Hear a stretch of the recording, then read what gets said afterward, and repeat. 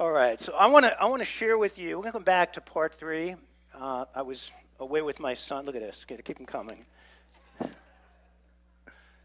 Signs of the Times, part 3. We're going to go to Mark chapter 13, verse 9 through 13. Stand with me for the reading of the word.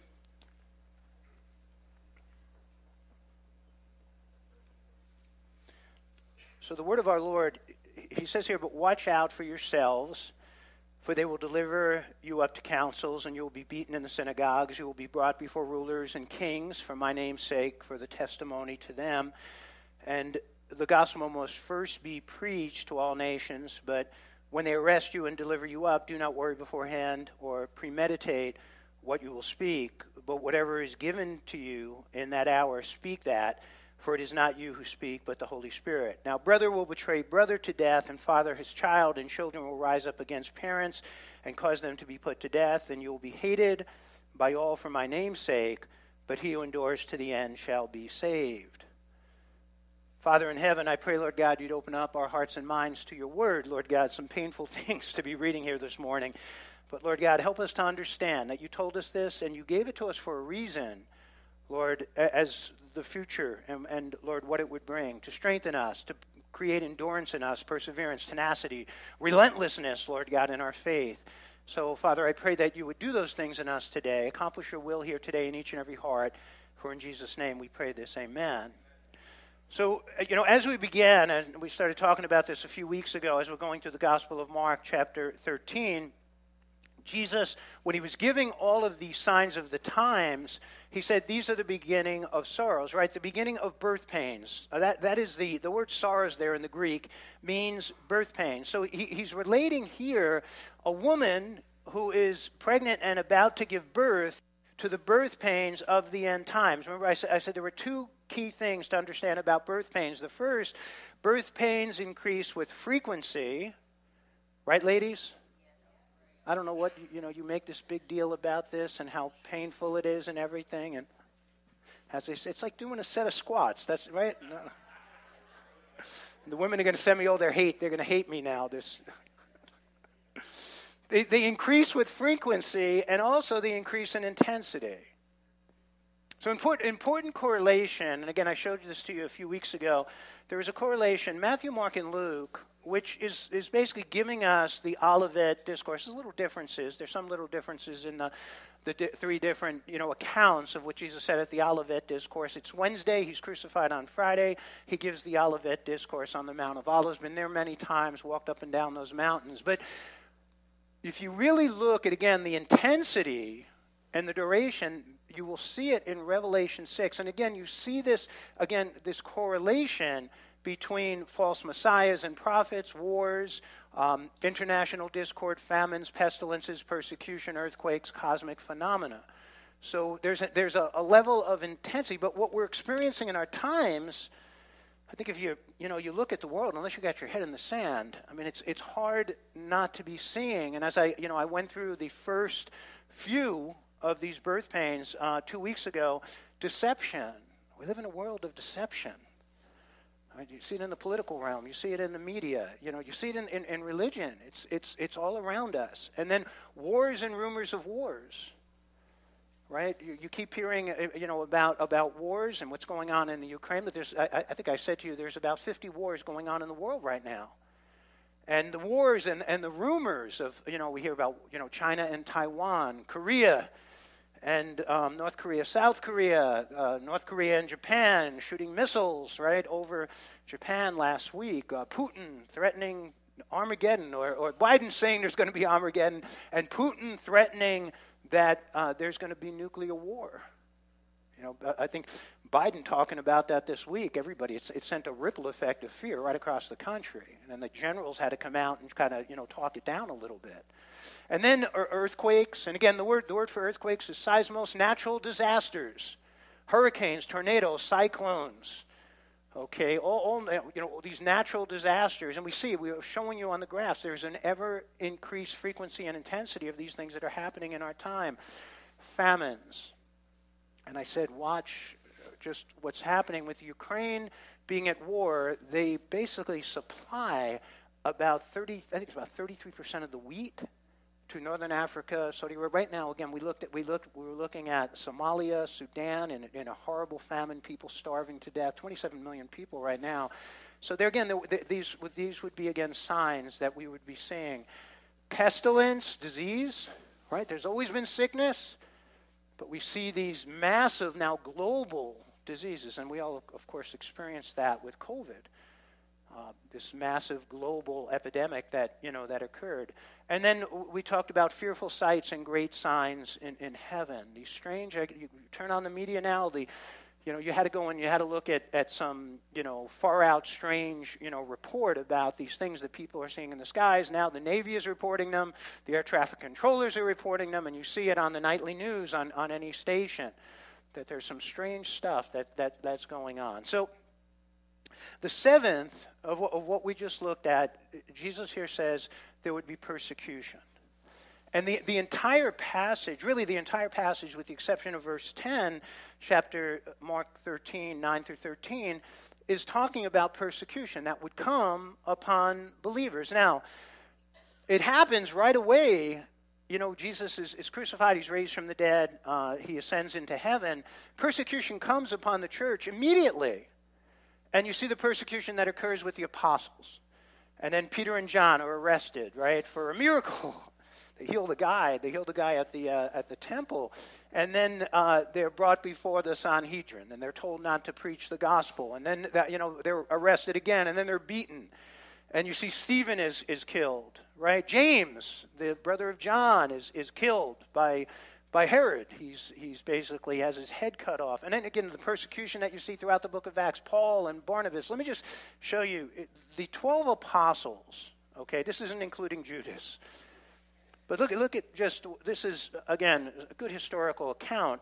Andrew was crucified. Bartholomew beaten and crucified. James, son of Alphaeus, stoned to death. James, the son of Zebedee, beheaded. John, exiled for his faith. He's the only one who was not martyred. He was exiled to the island of Patmos. You read about that in Revelation chapter 1. Judas, not Iscariot, stoned to death. Matthew, speared to death. Peter, crucified upside down.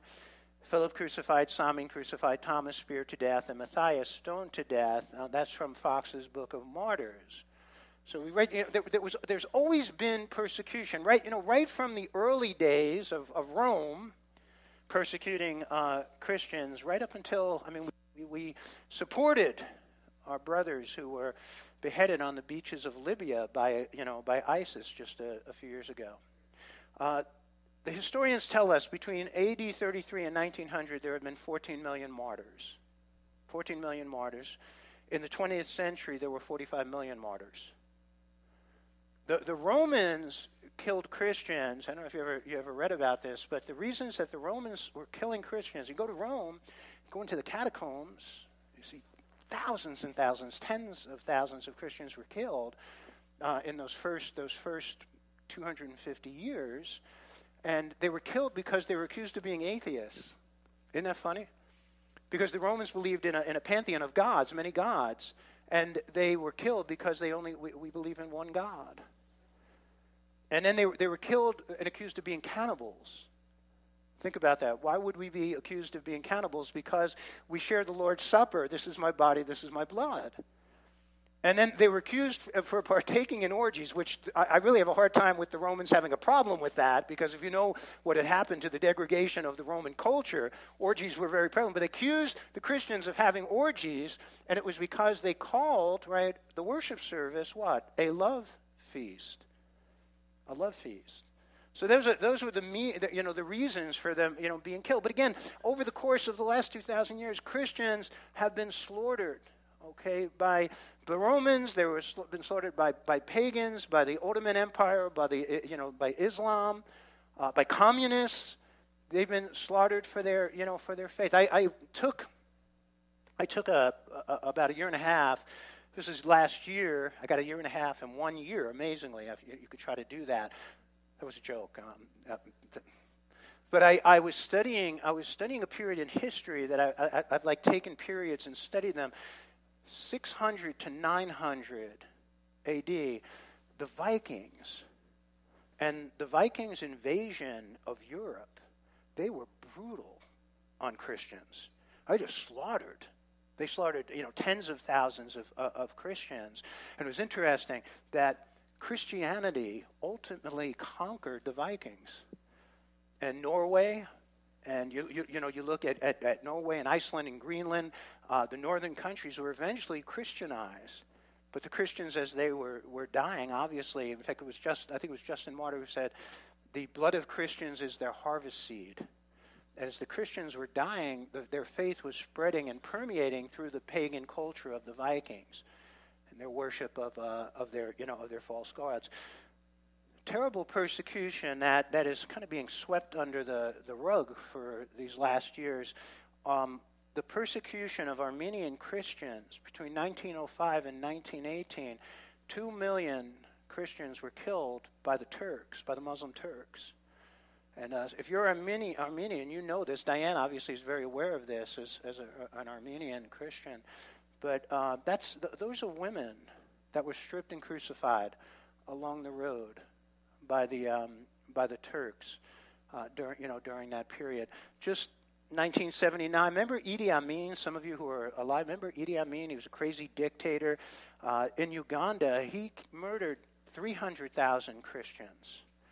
Our brothers and sisters in North Korea are imprisoned, for their faith, tortured and killed. This is a woman. She said the toilet of the prison was the only place where we could worship. North Korea. China, the bulldozing of churches, the persecution of Christians, the imprisonment of Christians, the torture of Christians is very popular.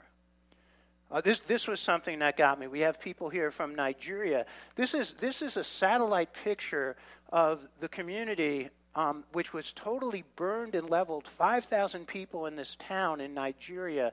The name of the town is Baga Borno. And they killed 5,000 Christians and totally leveled the town, burning it down to the ground. These are pictures of Christians who have been killed in Nigeria by Boko Haram. And here's an interesting one. In Chiapas, Mexico, there were about 30,000 Christians in that little community. They were Indians who were converted to Christianity, and the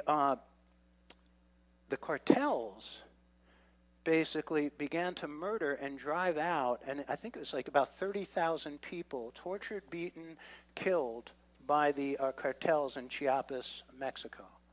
So again, it's been happening. It was happening from the beginning. It's happening in mass, much greater, again, as Jesus said, in the time we're living in. And ultimately, during the tribulation period, and if you're new to the Bible, Jesus predicted a 7-year period called the tribulation that would come upon the earth, and that it would be somewhat of a hell on earth. And in Revelation chapter 6, 9 through 11, it's described. It says, when he opened the fifth seal, I saw under the altar the souls of those who had been slain for the word of God and for the testimony which they held. And they cried with a loud voice, saying, how long, O Lord, how holy and true, until you judge and avenge our blood on those who dwell on the earth? And then the white robe was given to each of them, and it was said to them that they would rest a little while longer until both a number of their fellow servants and their brethren who would be killed as they were was completed. And again, that's speaking about a great persecution that will happen during the tribulation. I think it will greater persecution than anything we've ever seen before in the future. Good news. I believe he promised to take us out before this happens. It's good news in that message. It's called the rapture. So number 8, he says the gospel, right, would be preached to all nations. In Mark chapter 13, verse 10, and the gospel must first be preached to all nations. Again, Mark, same context, verse 14 of chapter 24, and this gospel of the kingdom will be preached in all the world as a witness to all the nations, and then the end will come. So some people hold this, that the gospel has to first be preached to the whole world, then Jesus is coming back. So there are people who believe, well, Jesus is not going to come back and take his church with him to be his bride until this first happens. So now what we're doing is we're not waiting for Jesus to come, we're waiting for the gospel to be preached to the whole world. That's not what it's saying here. It's not talking about the rapture of the church. Notice it's talking about the end.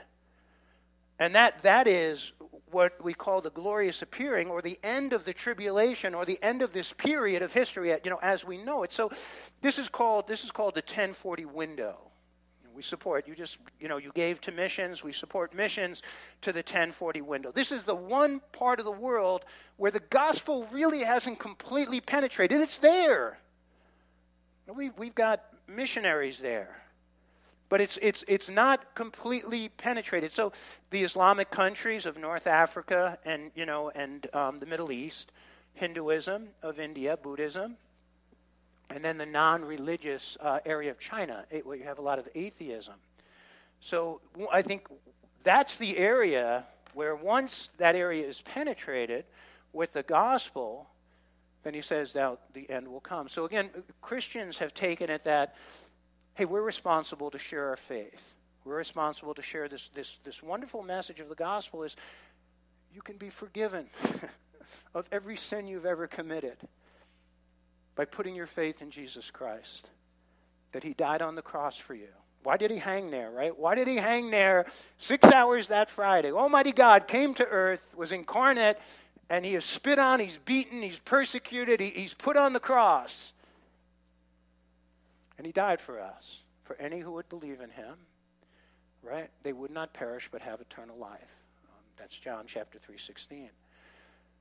So that message hasn't fully penetrated yet. And again, there are believers that say, oh, well, the church has to do it. And then when the church does it, Jesus will come. That's not what the Bible says. So I want to show you something, because it's not merely the church that is going to bring that message, not only to there, but to the entire world. You ever hear the 144,000 in the book of Revelation? So in Revelation chapter 7, there are 144,000 here mentioned. And notice, I'm not going to read this. They were sealed. God sealed this 144,000. And notice where they're from, right? From the tribe of Judah and Reuben and Gad. They're Jews. These are going to be Jewish believers who are sealed. They're anointed by God, and there's a special seal and protection will be upon them during the tribulation. We have Jewish believers here today, and this is going to be 144,000. I've always thought of them as 144,000 little Apostle Pauls being unleashed on the world. And by the way, the Jehovah's Witnesses claim that they're the 144,000. When they come knocking on your door, ask them which tribe they're from. It's just ego and pride. These are Jewish people. Now, in Revelation chapter 7, after it talks about the 144,000, and let me show you this. I want to read this to you. It says, after these things, okay, so there's this sealing and this anointing of the 144,000. And it says, after these things I looked, and behold, a great multitude, which no one could number, of all nations, tribes, peoples, and tongues, standing before the throne and before the Lamb, clothed with white robes, with palm branches in their hands, and crying out with a loud voice, saying, salvation belongs to our God who sits on the throne and to the Lamb. And all the angels stood around the throne, and the elders and the four living creatures, and they fell on their faces before the throne and worshiped God, saying, Amen. Blessing and glory and wisdom, thanksgiving, honor, and power and might be to our God forever and ever. Amen. And then one of the elders answered, saying to me, who are these arrayed in white robes, and where did they come from? It's kind of funny that the elder, this is like, these elders of heaven, who I believe are the church. And he asks John this question, and John then looks at him and said to him, sir, you know. Like, John didn't know the answer. The elder knew the answer. And so he said to me, these are the ones who come out of the great tribulation and washed their robes and made them white in the blood of the Lamb. They've accepted Jesus and received his cleansing. They're washed by his blood, and their robes are made white. All their sins have been taken away. Therefore they are before the throne of God and serve him day and night in his temple. And he who sits on the throne will dwell with them, and they shall neither hunger any more nor thirst any more. The sun shall not strike them, nor any heat. For the Lamb who is in the midst of the throne will shepherd them and lead them to the living fountains of water, and God will wipe away every tear from their eyes. So just the correlation and the connection here, the 144,000 Jewish evangelists who go out and preach the gospel to the whole world, and these are the believers from all the different nations who will give themselves to Jesus and receive his salvation during this period. So it is these 100. You know what interesting it says in the scriptures? The Jews would be a light to the Gentiles. That Israel would be a light to the Gentiles. And there is obviously Jesus was Jewish. Right? I say to my children as they were growing up that roses are reddish and violets are bluish. Didn't you know that Jesus was Jewish? He was a Jew. He was brown-eyed, not blue-eyed, and he didn't have blonde hair, right? He like the Swedish Jesus, right, with blonde hair. So he was a Jew, and of course he became the light. And again, the early believers were all Jewish. All the apostles were Jewish. Paul was Jewish. Luke is the only one who's not a Jew who wrote the Gospel of Luke. Jude, and right, you look at James and John, and they're all Jewish. So there's a truth that in those early times, the Jewish people became a light to the Gentiles. And we wonder, well, how could Jewish people not accept Jesus? But Renee, you're Jewish and you accepted Jesus.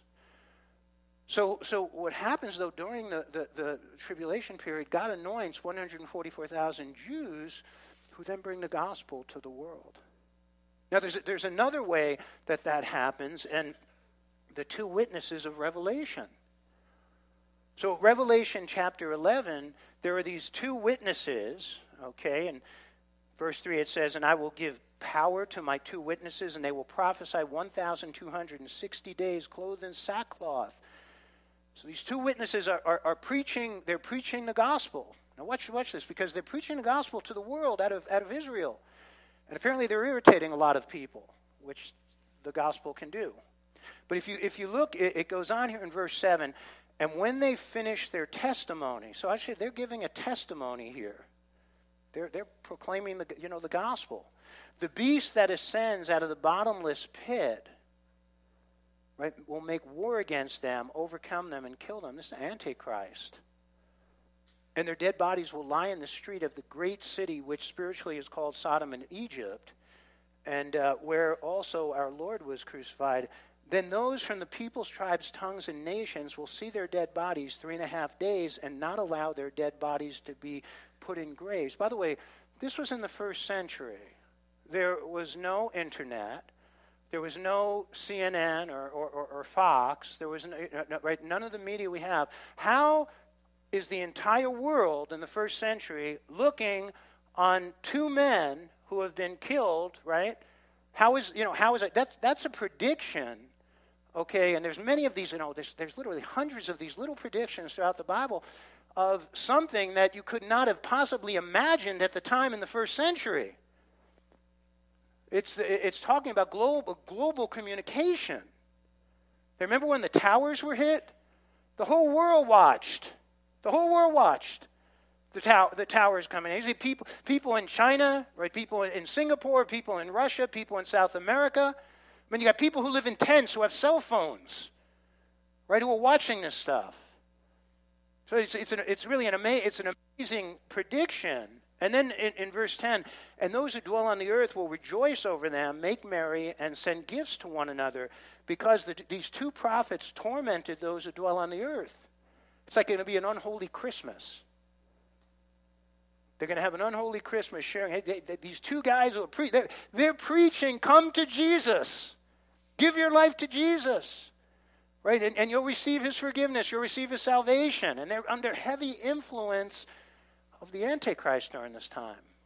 So they hate them.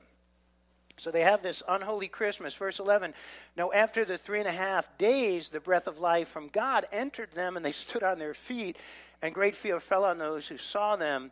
He raises them from the dead.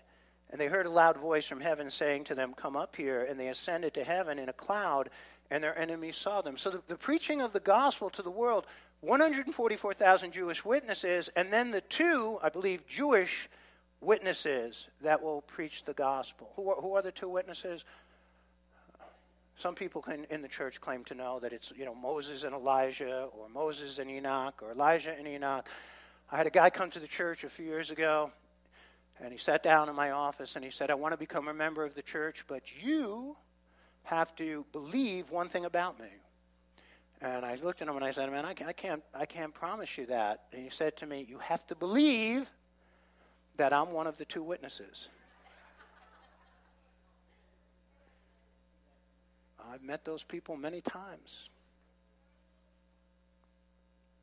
You know, the scary thing about the church, the stuff we're talking about, if people come into the church with a level of delusion, we have to be careful in how we deal with them and treat with them, because they can become extremely delusional. Had a man one time come up to me and he said, I think I'm the Antichrist. I said, you're not good looking enough or smart enough to be the Antichrist, because apparently he's going to be very good looking and very charismatic, but people, they fall into delusion. And we have to, and again, the way we deal with one another, we have to be careful with that. So I don't know who the two witnesses are. I just know that they'll be there at the time. There's one other way the gospel will be preached. Angels will preach the gospel. And it tells us that in Revelation 14:6 and 7. And then I saw another angel flying in the midst of heaven, having the everlasting gospel to preach to those who dwell on the earth, to every nation, tribe, tongue, and people, saying with a loud voice, fear God and give glory to him, for the hour of his judgment has come, and worship him who made heaven and earth, the sea, and the springs of water. So again, the gospel will be preached by the 144,000, by the two witnesses, and by angels. And then that is, again, the tribulation. And Jesus comes to the earth, not for his church in the clouds. Difference between the rapture and the glorious appearing. But this ushers in, during the tribulation, the end when he comes, and that is where this is a complete change to the very culture, the economy of the world. He sets up a kingdom. You know, the longing of the human heart is to be in a place where there is no sorrow, where there is no pain, where there is no death, where there is no sickness. I mean, wouldn't that be good? That's what he establishes. He establishes a kingdom, so the millennial kingdom, 1,000-year kingdom, where the lion will lie down with the wolf will lie down with the lamb, where they will beat their swords into plowshares, right, and their spears into pruning hooks, the end of war. See all this violence going on, all this craziness, it's the end. Yesterday, Abby did a wonderful boxing class for us here. And Abby, you're going to be out of work in the millennial kingdom. No more martial arts. You're going to have to put all the stuff. But boy, there's going to be some other stuff God's going to have us to do. But that's the end. That's the end. And it's really not an end, it's a new beginning. I'll give you one more, and that is the word apostasy, signs of the times, apostasy. In Matthew chapter 24:11, and then many will be offended, will betray one another, and will hate one another. Then many false prophets will rise up and deceive many. So the word offended in the Greek is scandalized, and it means to cause to stumble. There's going to be many people are going to stumble. And, maybe it comes because of persecution. Maybe it comes because of just the false prophets and the false teaching. But there's going to come this, really in a sense, it's a falling away. And it's described throughout the Scriptures. So I want to show you in 2 Thessalonians chapter 2, 1 through 4.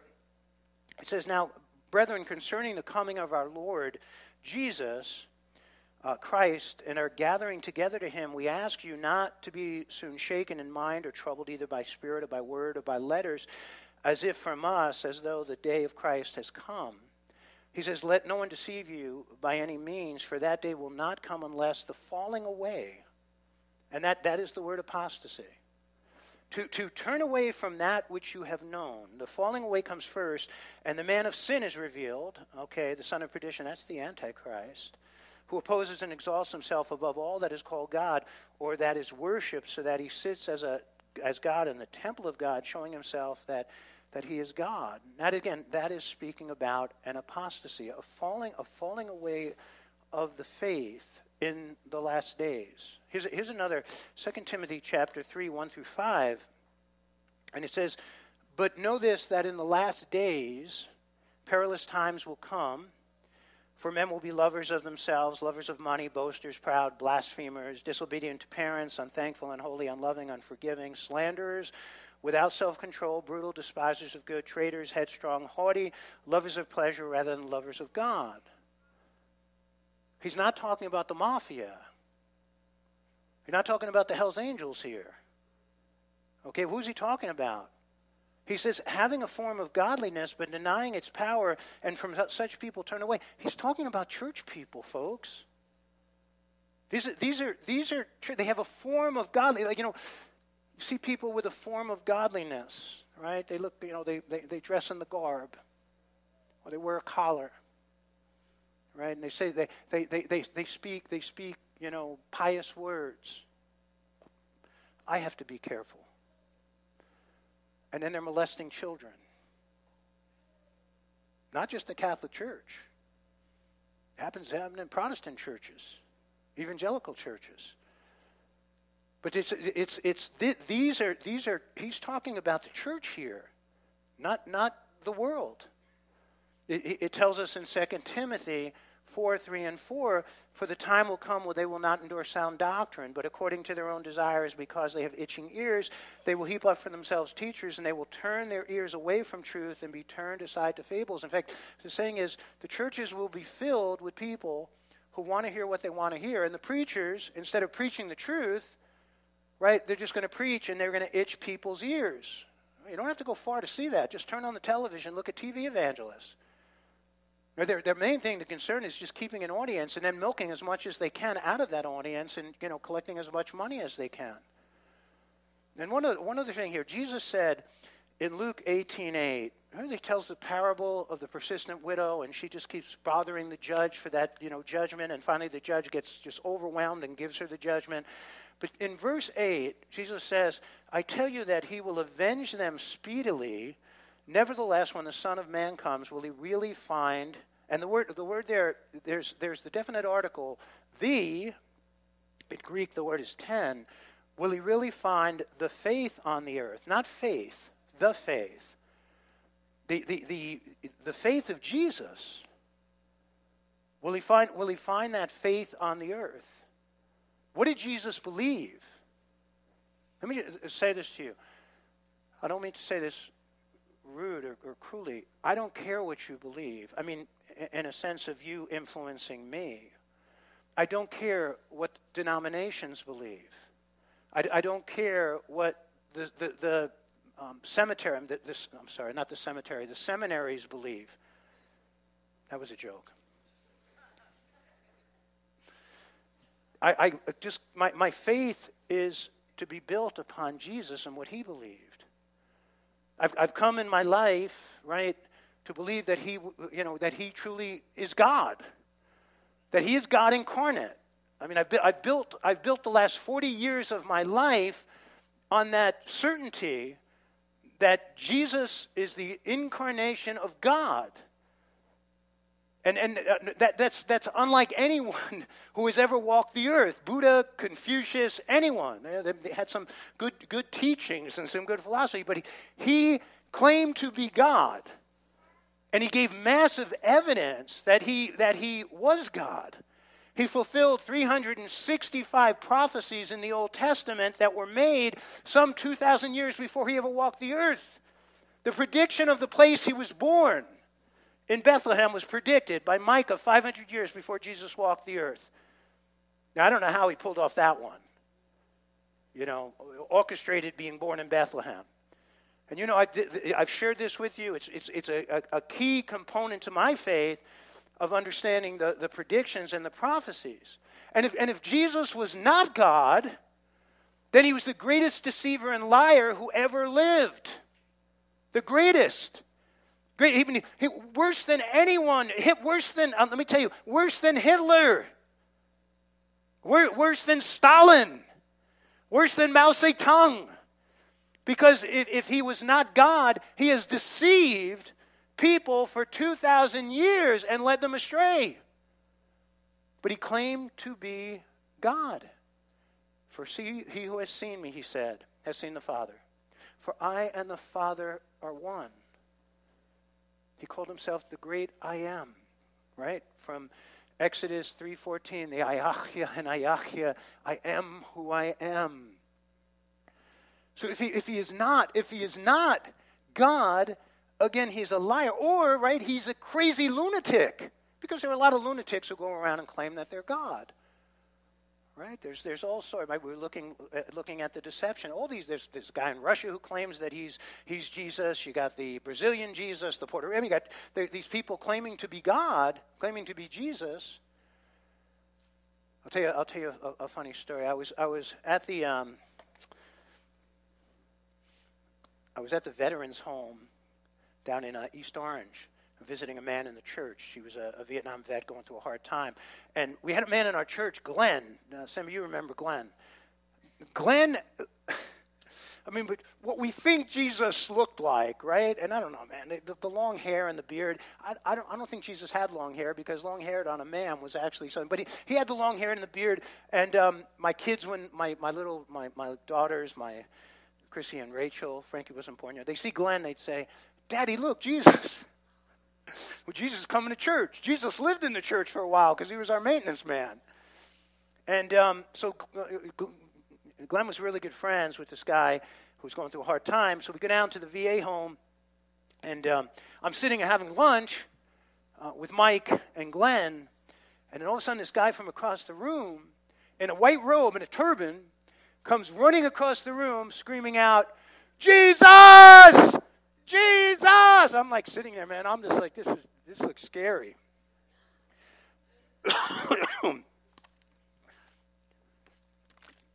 He sits down with us. He believed he was Muhammad. He told us he was Muhammad. Jesus, it's me, Muhammad.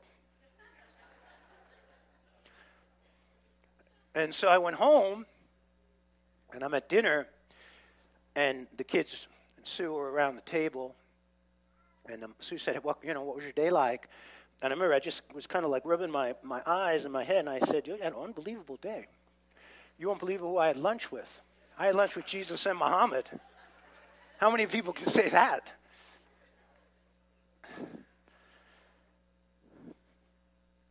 He claimed to be God. He fulfilled all the prophecies. His own followers testified to the miracles and his resurrection. And they all went and died.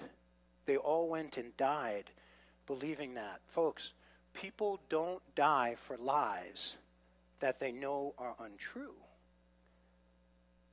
They all died holding to the truth that Jesus was raised from the dead.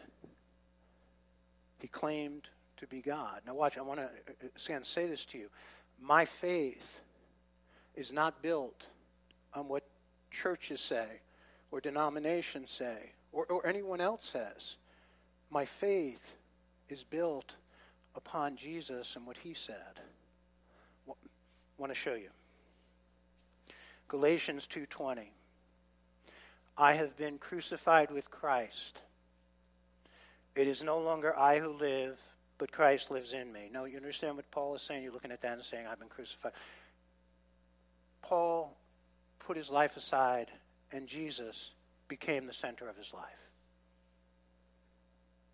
And the life which I now live in the flesh, I live by, now, it should be, again, there's another use of the definite article. I live by the faith. So your Bibles are saying, I live by faith. It should be the faith. They do that for grammatical reasons in the translation, the scholars. And then it says, it should be of the Son of God. I live by the faith of the Son of God who loved me and gave himself for me. So ask me, what do you believe about the Bible? I believe the Bible is the Word of God. Why? Because Jesus believed it. Ask me about resurrection. Do you believe in the resurrection? Yes, I believe in it because Jesus believed in it. Do you believe in the virgin birth? Yes. Why do you believe in the virgin birth? Because Jesus believed in it. Do you believe in the atonement? Right? The death of Jesus on the cross that his death covers us of our sins and gives to us forgiveness, grace, mercy, and the gift of eternal life. Yes, why do you believe that? Because Jesus believed it. Do you believe in hell? Yes, because Jesus believed in it. Do you believe in heaven? Yes, because Jesus believed in it. Do you get what I'm saying? Do I believe in the second coming? Yes, because Jesus believed in it. My faith is built upon what I believe the central character of all history. And I have read, let me tell you, I have read thousands, I have read over 5,000 books. You go up in go in my study here, my study at home. My best friend from childhood, Mark Benevento, is here with us today. Mark and I have been friends since we were 5 years old. Mark will tell you how eloquent my language was growing up, because I didn't pick up a book, but I did know a bunch of curse words, right? And when the Lord came into my life, I started reading every day. I started reading about 300 pages a day. And I've read, and I have an admiration for the philosophers. I mean, there's some wonderful things that I've read, that Buddha has said, or Confucius, some great words of wisdom. But they weren't God. By the way, they never claimed to be God. Zoroaster, but he claimed to be God. And he met the standards. He met the criteria. And when I opened my heart to him, he came in, and I accepted and I received that grace, that forgiveness, and that love, and that salvation that he gives. And I have, again, built my life upon this. It doesn't matter what people say. I don't care. I don't care what the religious people say. I don't care what denominations say. I don't care what the church people say. The only thing that matters is what Jesus said. And that's what I believe. So my faith, I can say like Paul, is the faith of the Son of God. The church that apostatizes rejects that. They reject that simply. They reject that faith. And you know what's scary? There are churches, and you see this, there are churches all around this country, all around this world, who don't believe in what Jesus said. They don't believe that the Bible is the Word of God. They don't believe he was raised from the dead. They don't believe he's God. They don't believe he's coming back. They don't believe in a literal, heaven or hell. And then, they will say that they'll call themselves Christian churches. When I gave my life to the Lord, I was in my office. This is in the fitness business. I'm in the office one night, and this man comes in with his son, and I'm reading my Bible. And he comes in, and he sits down with me, and he goes, "Oh, you're reading your Bible?" He said it kind of like surprised. And I looked at him, and I said to him, I just gave my life to Jesus. And I said, it's been a radical transformation. I said, man, I was an atheist. I was an unbeliever. I went from being an atheist to a Christian over the course of about a 3-day period, giving my life to the Lord, accepting him. He came into my heart. I said, did he change me? I said, man, I'm on fire. And I started talking. I look at the guy. You ever see a person shrink before you? This guy is sitting back, and I'm telling you, he must have been about 6 feet tall. He looked like he was 4 feet tall. He's like looking at me like I'm a nut. And he ends up talking with me, and he told me he was an Episcopalian priest. And as I got to know him, he did not believe in the Bible. He didn't believe it's God's word. He did not believe that Jesus was God. He did not believe in the atonement of Jesus. He didn't believe in the resurrection. And one day I looked at him, and I said to him, you believe pretty much what I believed when I was an atheist. But you're an Episcopalian priest. That's apostasy. I think that if I'm up here and I say, I don't believe in the Bible, I don't believe in don't you think it's time to go do something else, Frank? Maybe it's time to go do something else. But that's what you have in this thing that happened over the course. It's been happening for about 150 years Congregational church, Presbyterian church, Episcopalian church, Methodist church, and it's infiltrated churches like ours, the Episcopalian, the evangelical, the charismatic churches. It's infiltrated, and so it's it's there. It's infiltrated into the Catholic Church. That's apostasy, a turning away from something that you claim to have believed in and known. I'll wrap this up. I just want to encourage you. You hear me. I talked a lot about what God has done in my life. You need to take a close look at Jesus. You really, if you're not in a place where Jesus is truly your Lord and Savior, and you haven't put your faith in Him, you need to really take a close look at Him. And if you have, and maybe you're right there on the edge, you open your heart to Him and ask Him to come into your heart. He's God. He will do that in a way that no person, no leader, no philosopher, no religious leader ever could. He will come into your heart. You'll receive His forgiveness, His grace, His mercy. And you give the gift of eternal life. And that comes with an assurance that if God forbid you die, you go to be with Him forever. And He's got a great place prepared for us, better than anything this world could ever offer. All right? And I'll wrap it up there today. Okay, let's bow our heads and pray. Father, we thank you, Lord God, for your word. I thank you, Lord God, for who you are, and that you would, Lord, love a man like me, which still amazes me, and reveal yourself to me. Show me your Son. And Lord God, come into my life and begin to make me into the man. You're still working on me, Lord. I need a lot of work. The man that you desire me to be. I pray, Lord God, for that experience for all here today. Ask Him into your heart. You're ready? Say, Jesus, come into my heart. Be the leader of my life, the forgiver of my sins. I believe in you. I believe in you. Amen.